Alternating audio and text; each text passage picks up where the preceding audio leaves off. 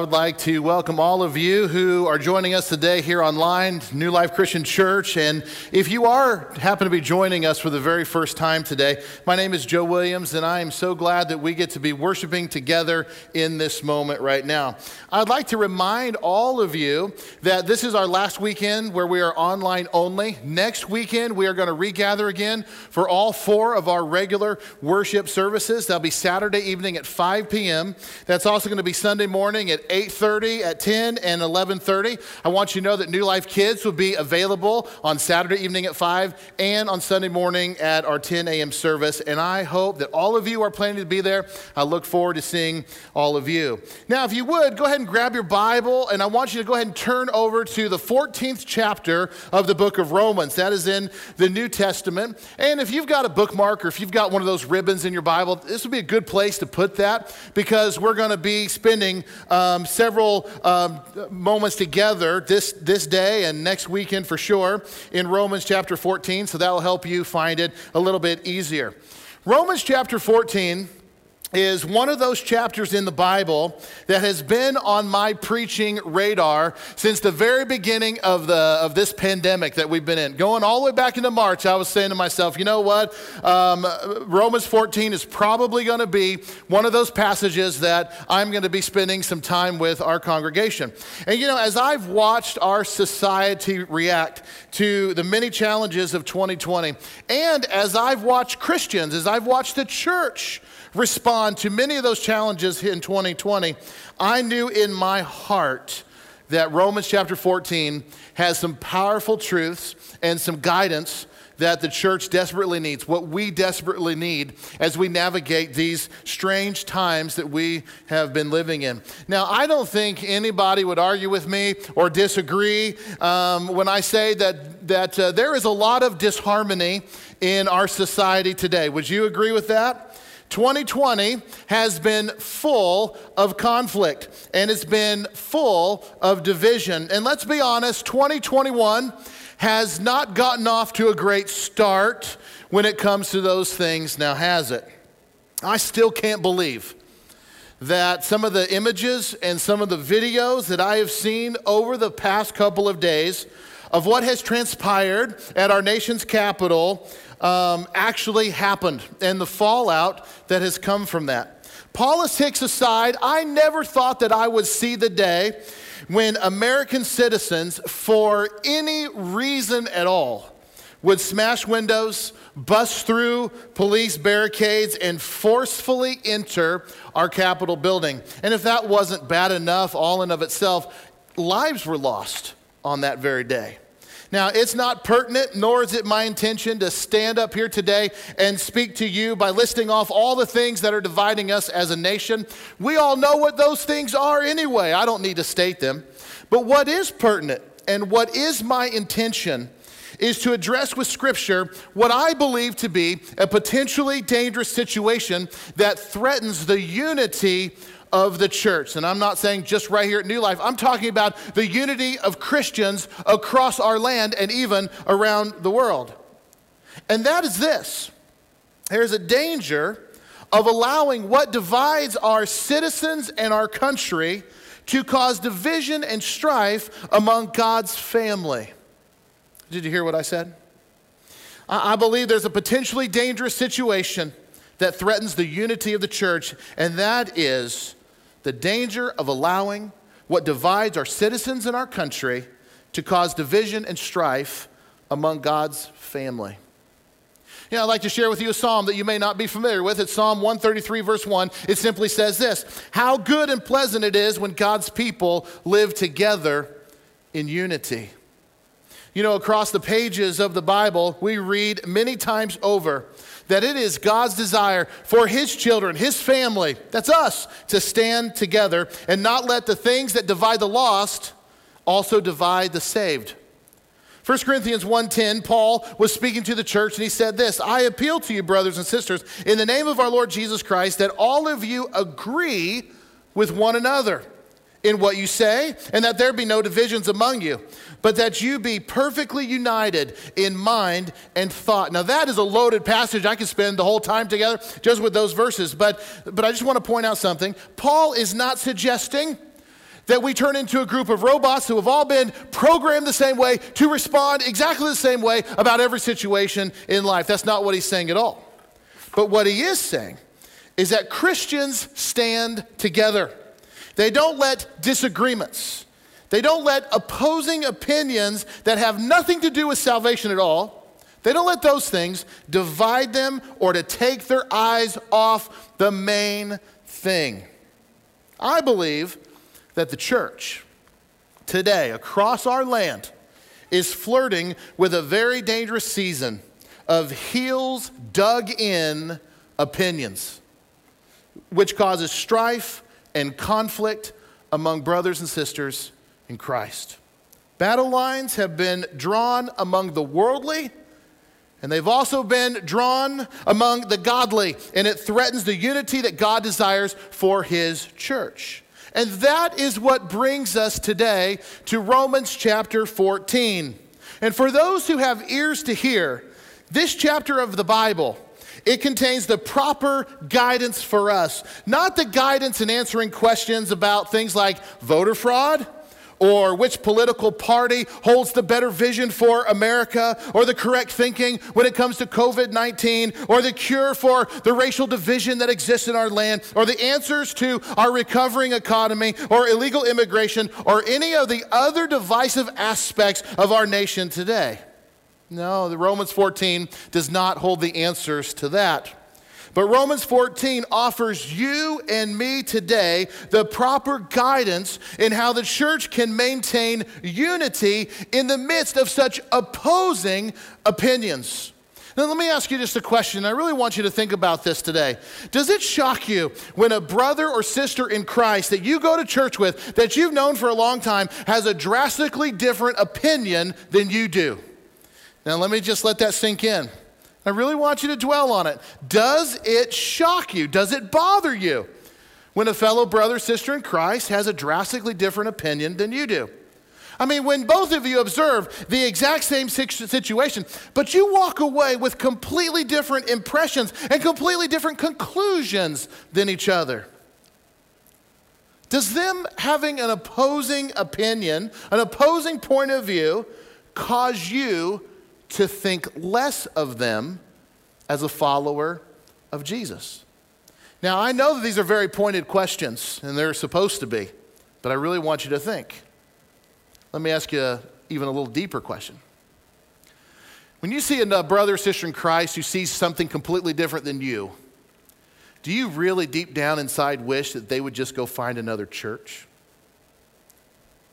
Do you perhaps quietly, or maybe some of you not so quietly, think to yourself, anyone who claims to be a Christian but voted for a candidate that has a letter D by their name doesn't have a clue what it means to be a real Christian?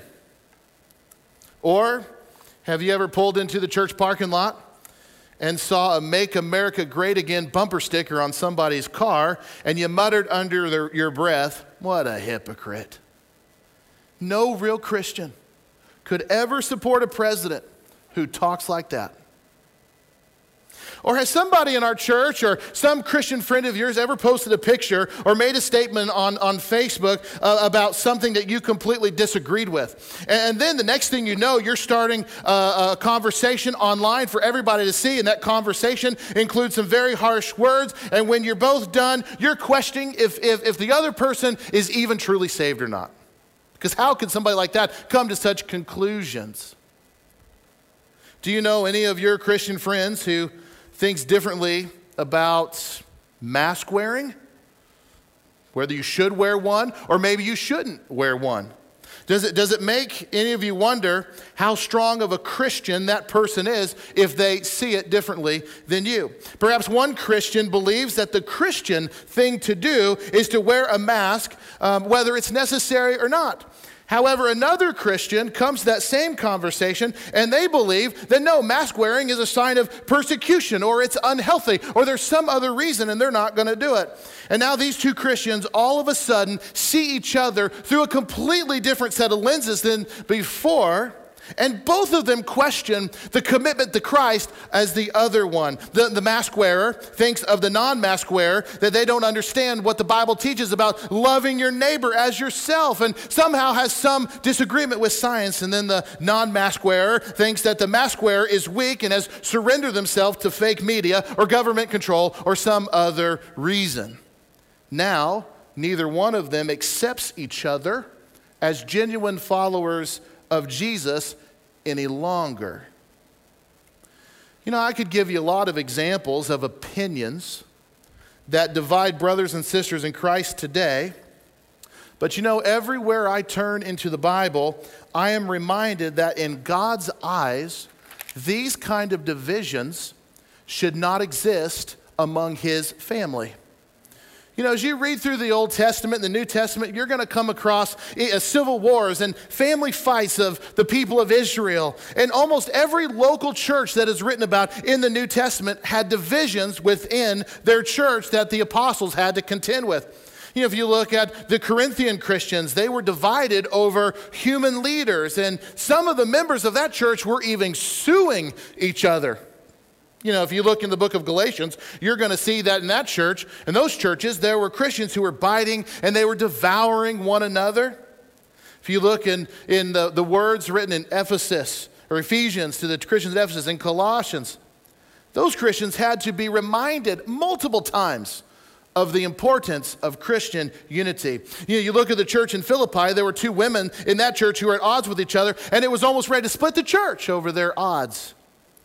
Unfortunately, even today, we have similar problems with what somebody might refer to as a gray area or an opinion. That area of life that is not clearly right or wrong for the believer. Now, if you examine Scripture and you use a little common sense and some Christian depth, you know there are things that the Bible clearly condemns. And there are other activities that we know are absolutely right because the Bible absolutely commands them. Those are actually the easy ones. But when it comes to areas that are not so clearly defined in Scripture, we find ourselves needing some other kind of guidance to reach the conclusions that perhaps God would have us reach. And that is what lands us today in Romans chapter 14. Because in Romans chapter 14, Paul will give us some principles that will help guide us in how we are to navigate what I would call these gray areas, these disputable matters, these things that we would call non-essential. These things that don't have any bearing on somebody's salvation, but they often cause great disunity and disharmony within God's family. So we're going to read some of Romans chapter 14 in just a moment. And when we do, you're going to learn that Paul is sending some instructions to the church in Rome. And as he's talking, you are going to learn that this church has been divided into two different groups. Paul's going to refer to some of the Christians as weak, and he's going to refer to other Christians as strong. Now, we're going to get more into that in just a little bit. What did he mean exactly by weak and strong? But just know he is writing to a church that he has divided them up between weak and strong Christians in their faith. And although we don't know everything that was going on there in the church of Rome, we don't know all the divisions there, Paul will mention conflicts about eating meat. Yeah, that's right. Conflicts about eating meat. There are conflicts about observing special holy days, and there is conflict over drinking wine.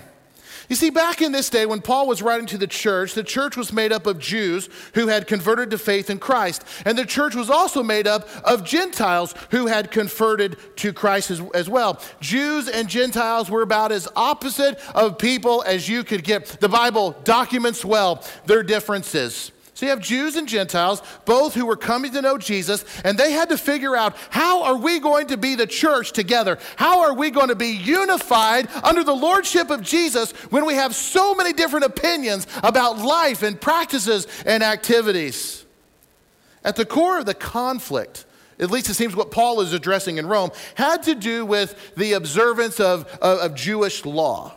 And so he says that the weak ones among you, he's probably referring to those Jewish Christians who could not bring themselves to abandon their Jewish customs that they had known all of their lives, what we might refer to as the Old Covenant or the Old Law that involved eating certain foods, and you couldn't eat these foods, and observing special days and doing certain rituals, and it was all part of. And let's be honest, being a Jew in Bible times was more than just a religion. It was like your nationality. And when these Jews became Christians and they were released, in fact, a lot of Romans is all about this, how they were released by the yoke of the law. It wasn't an automatic thing. It's not like, oh, we're following Jesus now. Now we don't have to do this. We don't have to do this. We don't have to do this. No. A lot of that came with them. And the Jewish Christians had a hard time separating their nationality and what they've always done since they were children and follow Christ. And Paul refers to them as weak. And then you have what he refers to as the strong. And those were mainly, as we can deduce, mainly Gentile Christians. Those who had no desire, felt no obligation to obey the law. And let's be honest, why should they? They weren't raised like a Jewish person. They didn't observe special days and holidays. They ate whatever they wanted. Why should they change that? So can you see the conflict that is brewing in the church? You had one group that thought to be a Christian, you had to also keep all of these rules. And you had this other group that says, no, we're Christians, we're free in Christ to do whatever we want. And Paul refers to these groups as weak and strong. But see, here's the really sad part about what's happening in the church at Rome.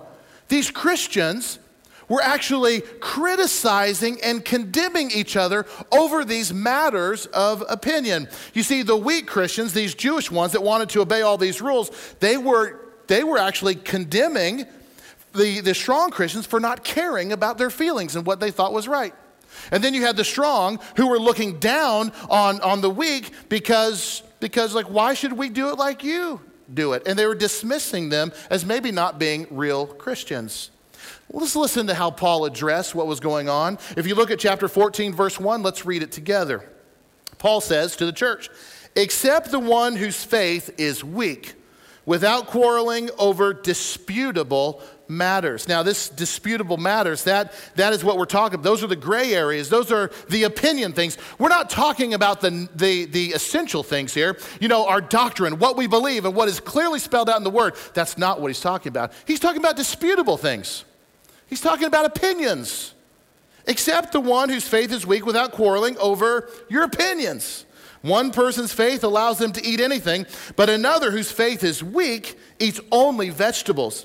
The one who eats everything must not treat with contempt the one who does not, and the one who does not eat everything must not judge the one who does, for God has accepted them. It's clear when you read that Paul wants both groups to do what? He wants them to accept each other. But he seems most concerned here at the beginning with the attitude of who he refers to as the strong. And he starts really kind of condemning and driving the thinking with that group in verse 1. Now again, who are the strong?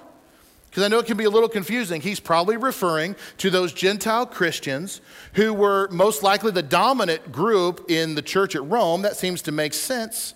It was that group who was looking down on the others for having rules and wanting to live by a code.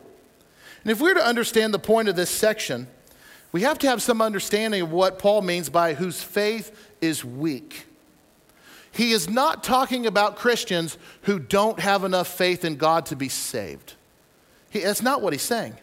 He's really talking about those Christians who are weak in conscience when it comes to their faith and what it allows them to do. So it's not like they're less saved than the strong. It just means that their conscience is weak, that they don't allow themselves to be fully free to do what God has given them the freedom to do. So they're not lesser Christians. Their faith just doesn't allow them to do certain things. You know, I would say maybe a modern day example that would be very simple and actually a very real thing that Christians deal with today would be this question. This is kind of the same line of thinking. Should a Christian go to a theater and watch a rated R movie? What do you think? I know right now in our church family, I can tell you that there's some people that would say absolutely not. No Christian should do that. And then there are plenty of others that say, no, I think I can do that. I'm a mature Christian. The Bible doesn't say I can't do that. And so, you know what? I have freedom in Christ, and I can use good judgment. And if I've got any questions, I can read a movie review. I can do some research. I have a mind, and I can go do that. And this is things I've experienced in pretty much all the churches I've served. You've got some Christians who say, you know what, you shouldn't do that. And if you go see a rated R movie, I don't know if you're really a Christian. And then you have somebody else say, well, why are you judging me for going to see a rated R movie? Well, what's it to you? Why don't you accept me for who I am? So you have some in that discussion that puts others down and others that judge. Same kind of things happening in Rome. So Paul's first cure for this conflict is he simply says this: you've got to accept those even if they differ from you. Don't allow your differences over disputable matters, or what we might consider gray areas, to interfere with full fellowship. That is not a reason for why you would not consider them a Christian and why you would say, I don't want anything to do with you. Go find another church. He said, no. I want you to accept them. And Paul also says to what he would refer to the strong Christians, he says, listen, I want you to accept those without grudge, without holding anything against them. I want you to welcome them, and I want you to accept them. And that word that he uses with accept, it really has this full meaning of receive them into your group, receive them into your home, into your full reception into your society. That's what that word means. So Paul says, look, you've got to accept one another. Now let me talk for a minute about these disputable matters. What are they exactly? Let's get some clarity on them. Obviously, Paul is not suggesting that we accept each other regardless of what is believed or practiced. That's not what he's saying. For there are certain false beliefs out there and practices that are condemned in the Bible, and we must stand on conviction and condemn them today. And there are some things that rise to the level where somebody in the church may have gone off on a wayward path, and they actually come to the point where they are disfellowshipped from the body. Those things do happen. But that's not exactly what Paul's talking about here. Paul's point in disputable matters, he's saying they should not be the basis or the foundation for why you would or wouldn't accept that person as a full brother or sister in Christ. So what are these disputable matters? They are those things that are not addressed specifically in Scripture, and they don't have any bearing on somebody's salvation whatsoever. We are talking about matters of opinion. So in verse 2, Paul identified one of these disputed, opinionated matters, and it had to do with eating meat. Paul distinguishes between those who only eat vegetables as a conviction and those who eat anything that they want. And most certainly this had to go back to Jewish customs, back we read in the Old Covenant, in the Old Testament, and the codes that they lived by. There's no doubt in my mind that's what he's referring to. And for those of you who's like, I want to learn more about that, I want to have a little bit more context of what's happening here, then I'm going to send you to Acts chapter 10, and I want you to read about Peter's rooftop experience with clean and unclean foods and how the Lord dealt with him on that subject. And then, if you want to go even deeper, go forward a few chapters in the book of Acts and look at Acts chapter 15, where the church was confronted head on with some of these types of things. And you'll read in that chapter how the church came to the conclusion they did about trying to bring Jews and Gentiles and all these different opinions under one roof, the lordship of Jesus. So if you're looking for a deeper dive, I would send you first to Acts chapter 10 and then Acts chapter 15 after that. And then we come to verse 3. Paul urges both of these groups, the weak and the strongs, to change their attitude towards each other. The strong who eat meat should not look down on the weak who only eat vegetables. And when he says look down, he really means don't reject. Don't look at them with contempt. But the weak were also at fault because Paul says you're judging the strong. And when Paul says must not judge, he's really talking about don't pronounce doom on those who see it differently than you do. Later in this chapter, Paul is going to say more about why we shouldn't judge others. But right here, Paul concludes verse 3 by pointing out the fact that God has already accepted the strong believer. Now, so you have the weak that was really taking it out on the strong and vice versa. And Paul says, look, God is already at peace with this. Why aren't you? It's almost like saying if God has already accepted somebody, it's clearly Paul is saying God's already accepted them. Why are you having such a hard time accepting them? How could you come to a conclusion where they need to be rejected from the body of Christ when God has already accepted them? And the simple answer Paul is trying to point out, I think he'd want us to hear today too, is you can't. So from these 3 verses in Romans chapter 14, Paul is acknowledging that even as Christians, we are not always going to agree. When it comes to opinions, we are not always going to see eye to eye. So what are you going to do with that? And what are you going to do intentionally to maintain the bigger command of God to be a unified body of believers? Well, if you keep reading, look at verse 4. This is what else Paul says to them. He says, "Who are you to judge someone else's servant? To their own master, servants stand or fall, and they will stand, for the Lord is able to make them stand. One person considers one day more sacred than another, and another considers every day alike. Each of them should be fully convinced, in their own mind. Whoever regards one day as special does so as to the Lord. Whoever eats meat does so to the Lord, for they give thanks to God. And whoever abstains does so to the Lord and gives thanks to God. For none of us lives for ourselves alone, and none of us dies for ourselves alone. If we live for the Lord. And if we die for the Lord. So whether we live or die, we belong to the Lord. For this very reason, Christ died and returned to life so that he might be the Lord of both the dead and the living." Paul asks a very significant question in these verses. He says this, "Who are you to judge another's servant?" Paul is basically challenging the church. He's saying, who do you think you are? Who died and made you the boss? Who died and left you in charge? And he's saying, by condemning others, we in effect are claiming to be that person's master. That's what he's saying. When you condemn and when you judge, you're basically saying, I'm your master, and you need to act in such a way that pleases me. But then Paul says, no. We only have one real master, and that master is the Lord Jesus Christ. So Jesus is each of our individual masters, and he makes clear that Jesus is the one who is going to judge, and every single individual will stand or fall before Jesus.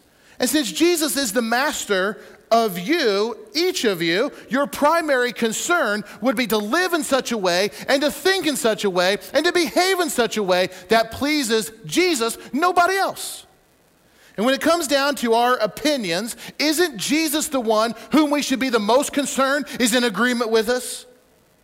When it comes to our opinions and our decisions, isn't it something deep down inside of us as followers of Jesus? Like, I don't care what anybody else thinks as long as Jesus thinks it's okay, because Jesus is our master. Now, after Paul clarifies this issue of who our judge is, he then addresses the second disputed matter among the Christians there. And it was this tension between the weak and the strong. And it was a tension of should we celebrate these sacred days or not? And again, then these special sacred days, obviously it goes back to the Old Testament, to the covenant. The Jewish Christians said, no, we're not ready to abandon these things that used to be so important to God, and we need to keep them sacred. These were, maybe festivals. That might have been the day of the Sabbath day. Now, as I read this text, I know Paul is not trying to correct their thinking, really. He's not trying to say this or that, or he's not really dealing with the issue at all, but he is challenging every believer to be firmly convinced in their own mind. In other words, he's giving the Christians in Rome the right to follow their own conscience about these matters of opinion. That's really what he's saying. If you go back and reread it, you're going to see he's saying, listen, you've got to be firmly convinced in your own mind that this is right between you and God. No one's going to judge you on that. These opinion matters as you've navigated and worked your way, and you have the right to follow your own conscience. That's what he's challenging the church. And since each of us in that context are trying to please our personal master, Jesus, and if we are all living our lives and acting in such a way that is with sincere faith to our Lord, and all we want to do really in life is desire to please him, then who is someone else to judge us for that? Paul was telling the Romans that they may differ over specific practices, whether, honoring these special days or these festivals or eating meat. They may differ on those things, but each group needs to recognize the sincerity in the other group and about their desire to serve their own master. So in verse 7 through 9, Paul underscores and he elaborates on our relationship with our Heavenly Father, our own master.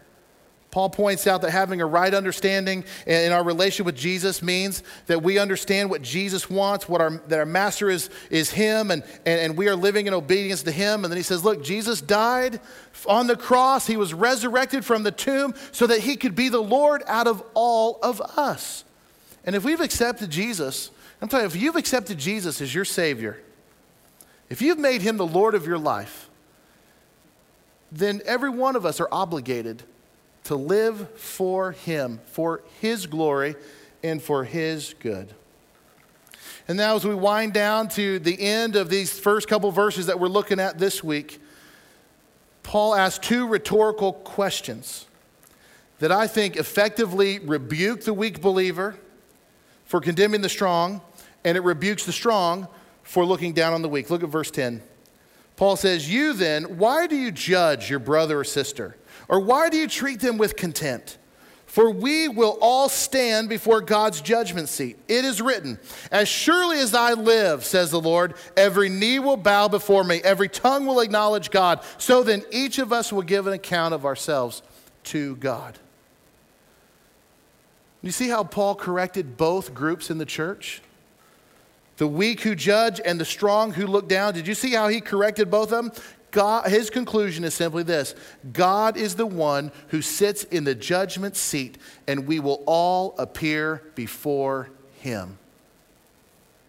So, there is no need for any of us to set ourselves up as a judge and jury. And boy, isn't that a role sometimes we like to play? We set ourselves in that seat. We want to be the leader and the judge, and we want to point out what's wrong with the world, and we want it to be our way. And if it's our way, if you agree, then we're together. And we sometimes find ourselves, sometimes inadvertently, playing that role.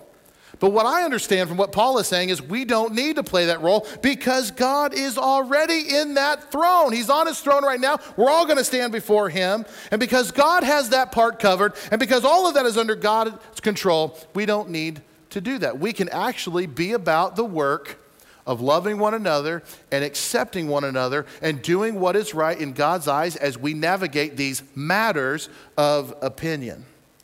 So I take all of that, and it means something quite significant to me in the world that we live in today. And the natural question is, how do we apply the things that Paul is instructing the church, which I think parallels us today? How do we apply that in our time and in our culture? I want us to begin applying this by acknowledging that the life we live today, our world, it definitely contains things that are cut and dry, things that we would call black and white. It does have those things, but it also contains many areas of what we would call gray. It seems to me, and I don't know if you agree with this or not, but life would be so much simpler if everything was spelled out in black and white. You agree with that? Wouldn't life just be so much easier? Here's it all. Do this and you'll be great, and this you won't be great. But unfortunately, it will never be that way. That is not the kind of world that we live in. Life is filled with gray. And as Christians, I want to do what's right. I know you want to do what's right. And what is right is that thing that honors the Lord. We should desire to do, and be all about what the Bible clearly tells us. But the Bible doesn't specifically address every single issue. I believe the Bible helps guide us and navigate to the right answer.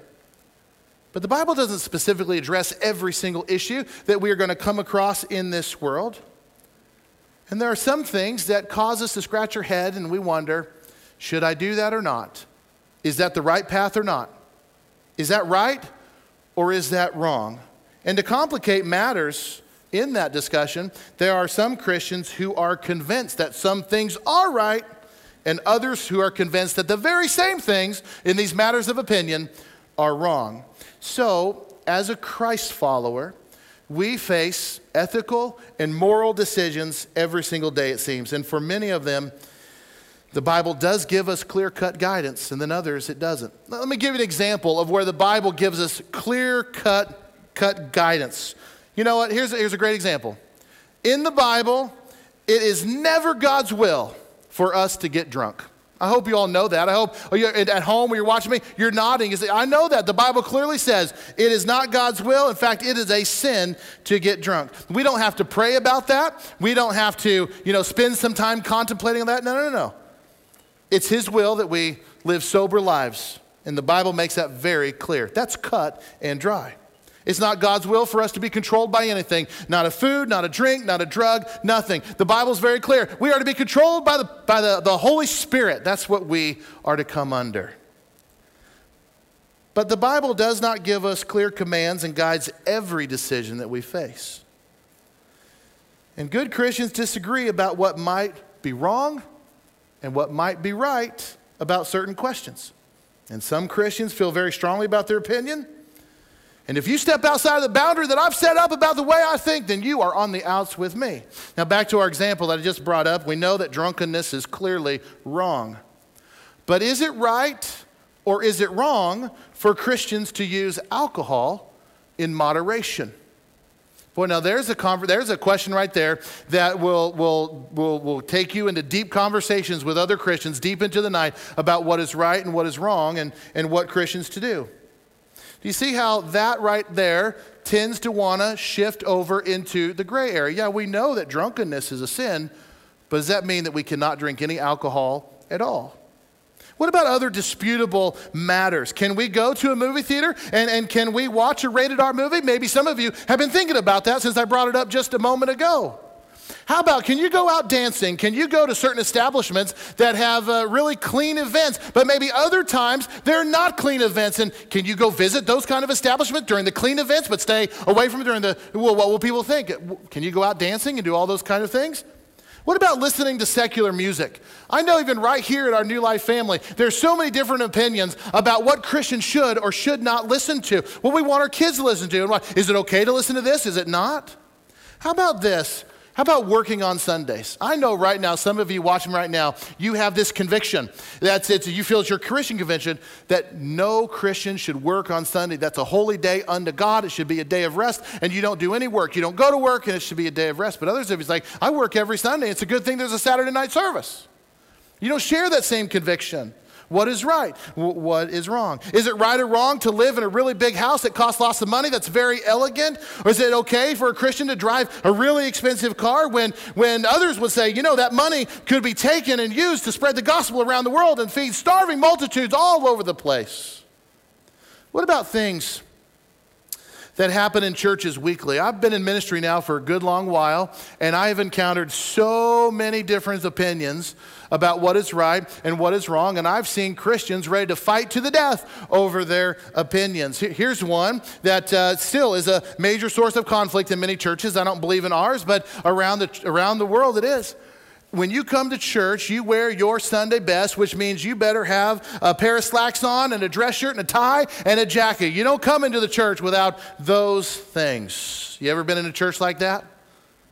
I remember when I first started preaching in ministry, I wouldn't even dream of coming to church if I wasn't in a full suit. I mean, tie and everything, and I had a whole closet full of suits because that's just what you did. That's the Christian thing to do. But then I started preaching at another church who was kind of wanting to come out of that a little bit. And I remember I stopped wearing suits at that church. And I started to wear dress slacks and an unbuttoned shirt, and I thought I looked pretty good, to be quite honest with you. There was a guy in our church who absolutely hated that. And after a few weeks of it, he finally just couldn't contain it any longer. He just hated every second of it. And once he came up to me one Sunday right before I was to go up to preach, and he said this to me. He said, "Hey, Joe, did your wife kick you out of the house last Saturday night?" He had this really serious look on his face. And I'm like, not that I recall. Why? Because when you came to church, he had anger in his eyes. When you came to church last Sunday, you looked like you had slept the night before in a gutter, and then you got up there and preached. Man, that made me angry. Who are you to judge what I'm wearing, especially when I think I look good? How dare you say that to me? And from that moment on, I'm just going to be honest with you, I never respected him for the rest of my time there. He eventually got so upset about those kind of things, he left the church. Friends, these are these things that really come down to matters of opinion. But I bet you even some of you watching this right now, listening to me preach, you're probably going, I'd be mad too. Because deep down inside, that's something that goes against. That's not what Christians do. You wear your Sunday best. And then it's like, well, that's debatable what your Sunday best is. Oh, we can find all kinds of things to argue about, like, can you wear a hat inside the sanctuary? I know right now there's not agreement from among everybody that's watching me. Should coffee be brought into the worship center? Some would say, absolutely not. That is God's sanctuary. And others would say, oh, is that a thing? Is it okay to play drums in church, to have that drum that's You would not believe how many conversations I've had during my ministry career over that very issue right there. The use of amplified instruments and worship styles. Oh, you want to see what Christians really think and what their opinions drive their decisions. Just talk about worship in church. I remember one church I was serving at, fairly traditional church, but we were starting to introduce different things, but not drums, nothing like that, nothing crazy like that. And we had a vacation Bible school, and we thought, man, we're going to kick it up a notch. And we had brought in some players, and we were going to have a live band for our vacation Bible school. We thought this was going to be the most amazing vacation Bible school this church had ever seen. And right before vacation Bible school started, one of the guys in our church, he walked into the back of the sanctuary, and he saw those drums, and he bolted out of the back of the room. He found me in the church building. I was back in my office, and he pointed his finger at me. He says, you get those drums, that bar instrument, off of our stage in our sanctuary, or I am leaving the church forever. I won't tell you what I was thinking at the moment, but boy, our opinions, it's really easy to make them the rule for everybody, and it should not be that way. You have every right to believe what you want to believe and your conclusions, but is it right to attack another Christian because you have strong convictions over something that's clearly an opinion, something that clearly has nothing to do with another person's salvation? These are all kinds of things. I could give you hundreds of things that Christians have strongly disagreed about over the years. One right now is the political culture of our society. You want to see two Christians go fisticuffs, bring up politics. In these verses that we've studied today, we see that Paul gave these Christians in Rome some guiding principles of how to navigate these conflicts over disputable matters. And I think they are so relevant for us today, and I implore you to take them to heart. What did he say? He recommended to the church there in Rome that all you Christians welcome each other and you accept one another. Why? Because God has already accepted you. How come we have such a hard time accepting other brothers and sisters in Christ when God has clearly accepted them? You know what else Paul said? He said he recommended that you resist the temptation to look down on another Christian brother or sister, or to judge them because they have a different opinion. Paul says, don't do that. He recommends, what else? Why don't we let God be the judge? And he recommends that each of us have to seek out our own life to live an outstanding life for our own master, which is Jesus. We are all going to stand at the throne room of God one day, and God will judge. So why don't we leave that important work to him and just being about the business of loving and accepting one another? Can I encourage each of us in our own church family, in light of everything that is happening in our society and how those divisions in our world want to become divisions in our church, can I challenge you to be a little bit more introspective in this moment right now? And maybe ask some important introspective questions of yourself. I think we should examine ourselves and see if we have been looking down and condemning others in our heart over some kind of disputable matter. I think that's an important thing that their scripture should bring out of us. And I wonder, do any of us need to repent and stop trying to play God by playing master over other Christians' lives? Can we give those Christians the freedom to respond to God's leading in their lives, even if they decide to choose a different course than our own? Are you able to do that? Maybe the second thing we should be examining in ourselves is to see if we are doing anything in our own lives where we have not applied the questions, is this something that my Lord wants me to do? Is this something that I can be involved in and bring honor and glory to God?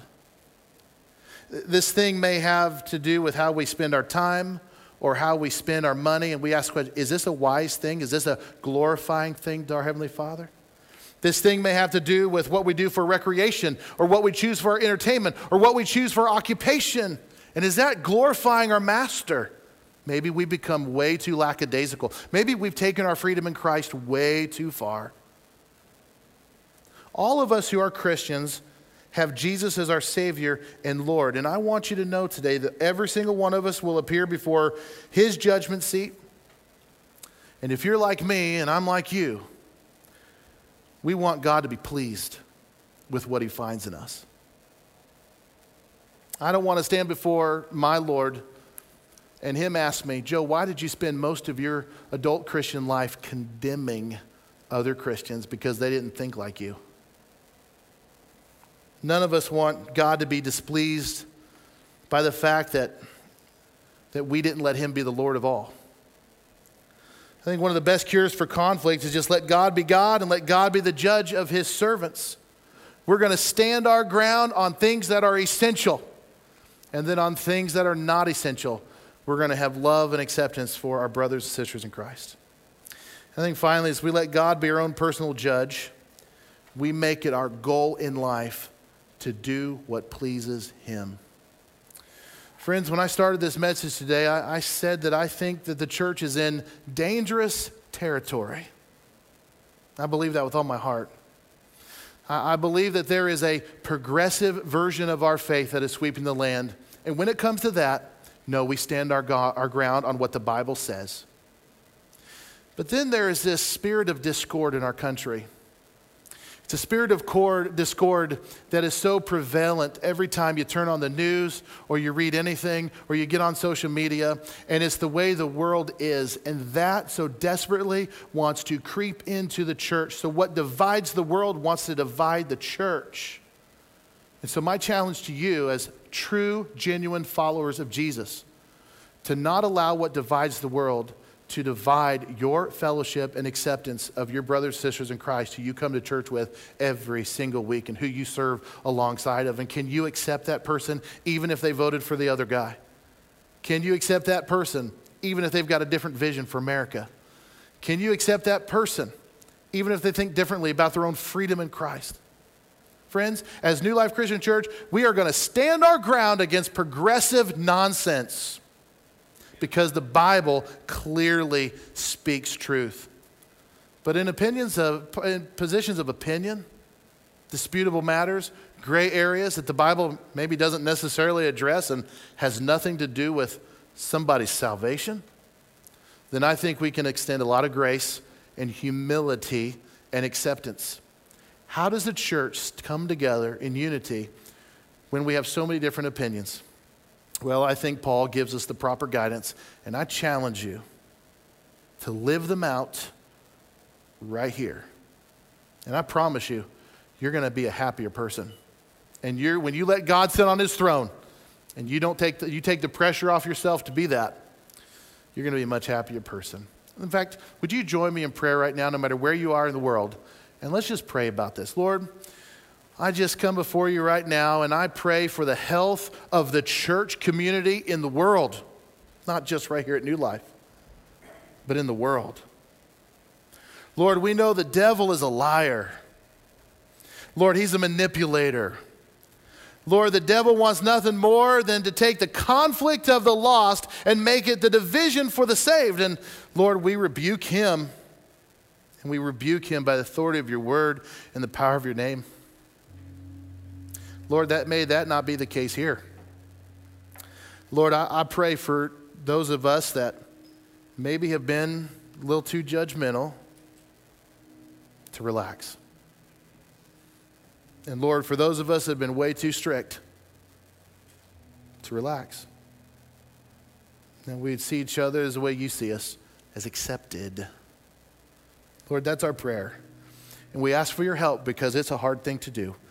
So Lord, we just end today by thanking you for your son, Jesus Christ, dying on the cross, raising back to life, so that these guiding principles that Paul writes about mean something.